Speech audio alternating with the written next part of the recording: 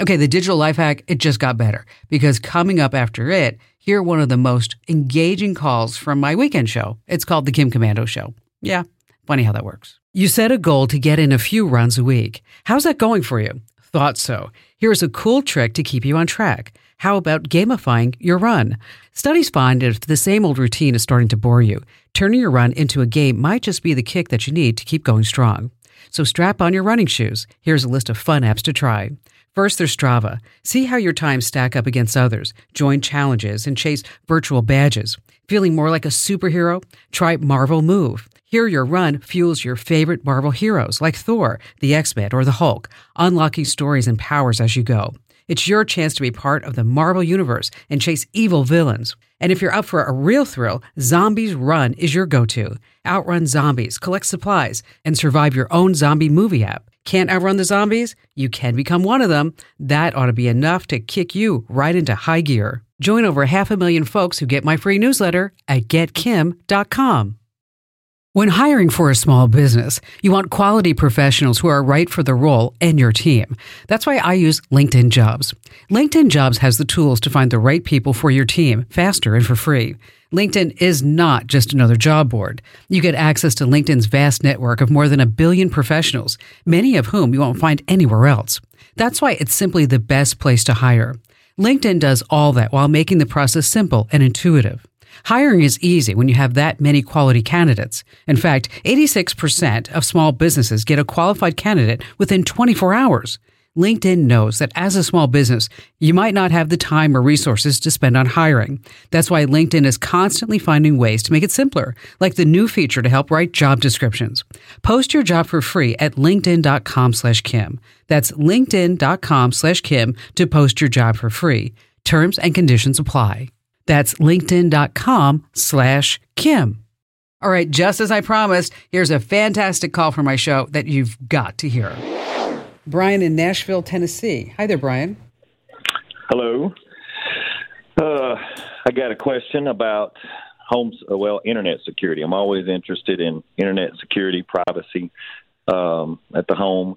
And, of course, I was on your website, and I saw something in regard to how do you know whether or not your neighbors are tapping into your internet, whether or not someone's using your internet, whether or not, if they do, can it be a private, can they actually see get involved in what you've got on your internet? Mm-hmm.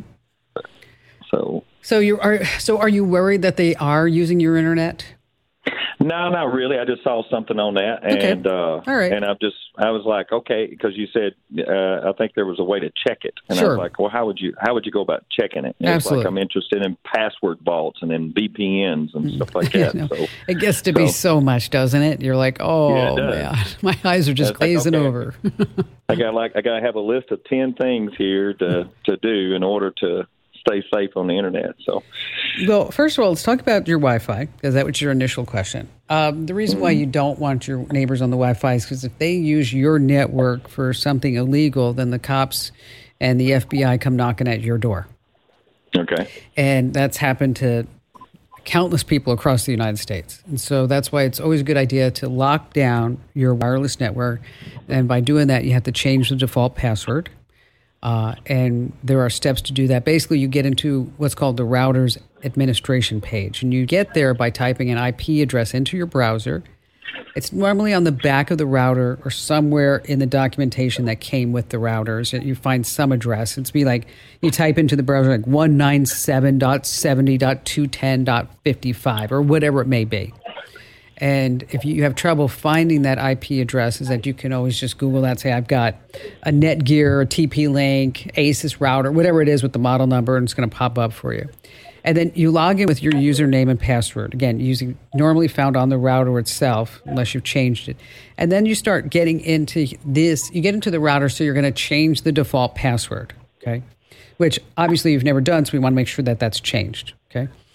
There's going to be a section called attached devices, connected devices, a device list, and that will tell you all the devices that are connected to your network. So if it's only you and your wife and the kids, and you've got 25 devices, then you're like, okay, something's wrong, okay? And then there are ways that you can review the list of connected devices, and you want to search by name, by MAC address. And then again, if you see any unfamiliar devices, then that means that other people are using your Wi-Fi. Now, if you immediately change the Wi-Fi password, combination of letters, numbers, etc., is that's going to boot everybody off, as well as if you do a factory reset on the router itself, it's going to boot everybody off. Now, you want to do WPA2, better yet, WPA3 encryption. If it's WEP encryption, you can't have that. There are other things that you want to enable. But let us find a great tip for you, Amber. If you want to make a note, let's find a great tip that we have on the website that will walk Brian exactly how to check to see if there is anybody on the network, and also how to change this password. Because this is the first place to start on securing your home network, is at the router itself. And then after the router, then we can start talking about, setting up a guest network for your Internet of Things and for people who are coming over. Obviously, that's why it's called a guest network. Using a VPN. What type of security software are you using? Your two-factor authentication, password manager. So the whole idea is that we're going to fortify that house there, Brian, to make sure that the bad guys and gals can't get through. But we're going to start with giving you the exact steps on how to get into your admin area router and then change the password and then do all those other good things like find out if the neighbors are on them, then boot their butt right out. And Brian, thank you so much for your call today. Hey, a huge thank you for streaming with me. Now, if you're puzzled about something techie, I'm your gal. Just find the Email Kim link over at komando.com and let those questions fly away. Now, every email gets my eyeballs, I promise. And keep your digital life in the know. Be sure you sign up for my free newsletter over at getkim.com.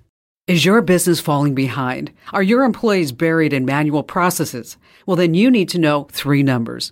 37,000, 25, 1. To start, 37,000 businesses have already upgraded to NetSuite by Oracle, the #1 cloud financial system. And this year, NetSuite is celebrating their 25th anniversary. That's 25 years of helping businesses do more with less, close books in days, and drive down costs. And finally, that #1, because your business is one of a kind. NetSuite offers customized solutions for all your KPIs in one efficient system. It's one source of truth to manage risk, get reliable forecasts, and improve margins. Everything you need, all in one place. Right now, download NetSuite's popular KPI checklist, designed to give you consistently excellent performance, absolutely free at netsuite.com/Kim. That's netsuite.com/Kim to get your own KPI checklist. netsuite.com/Kim.